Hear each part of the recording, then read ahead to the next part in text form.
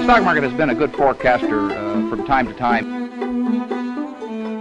So this is July 5th, 1991. We didn't know why we were meeting each other until we met each other.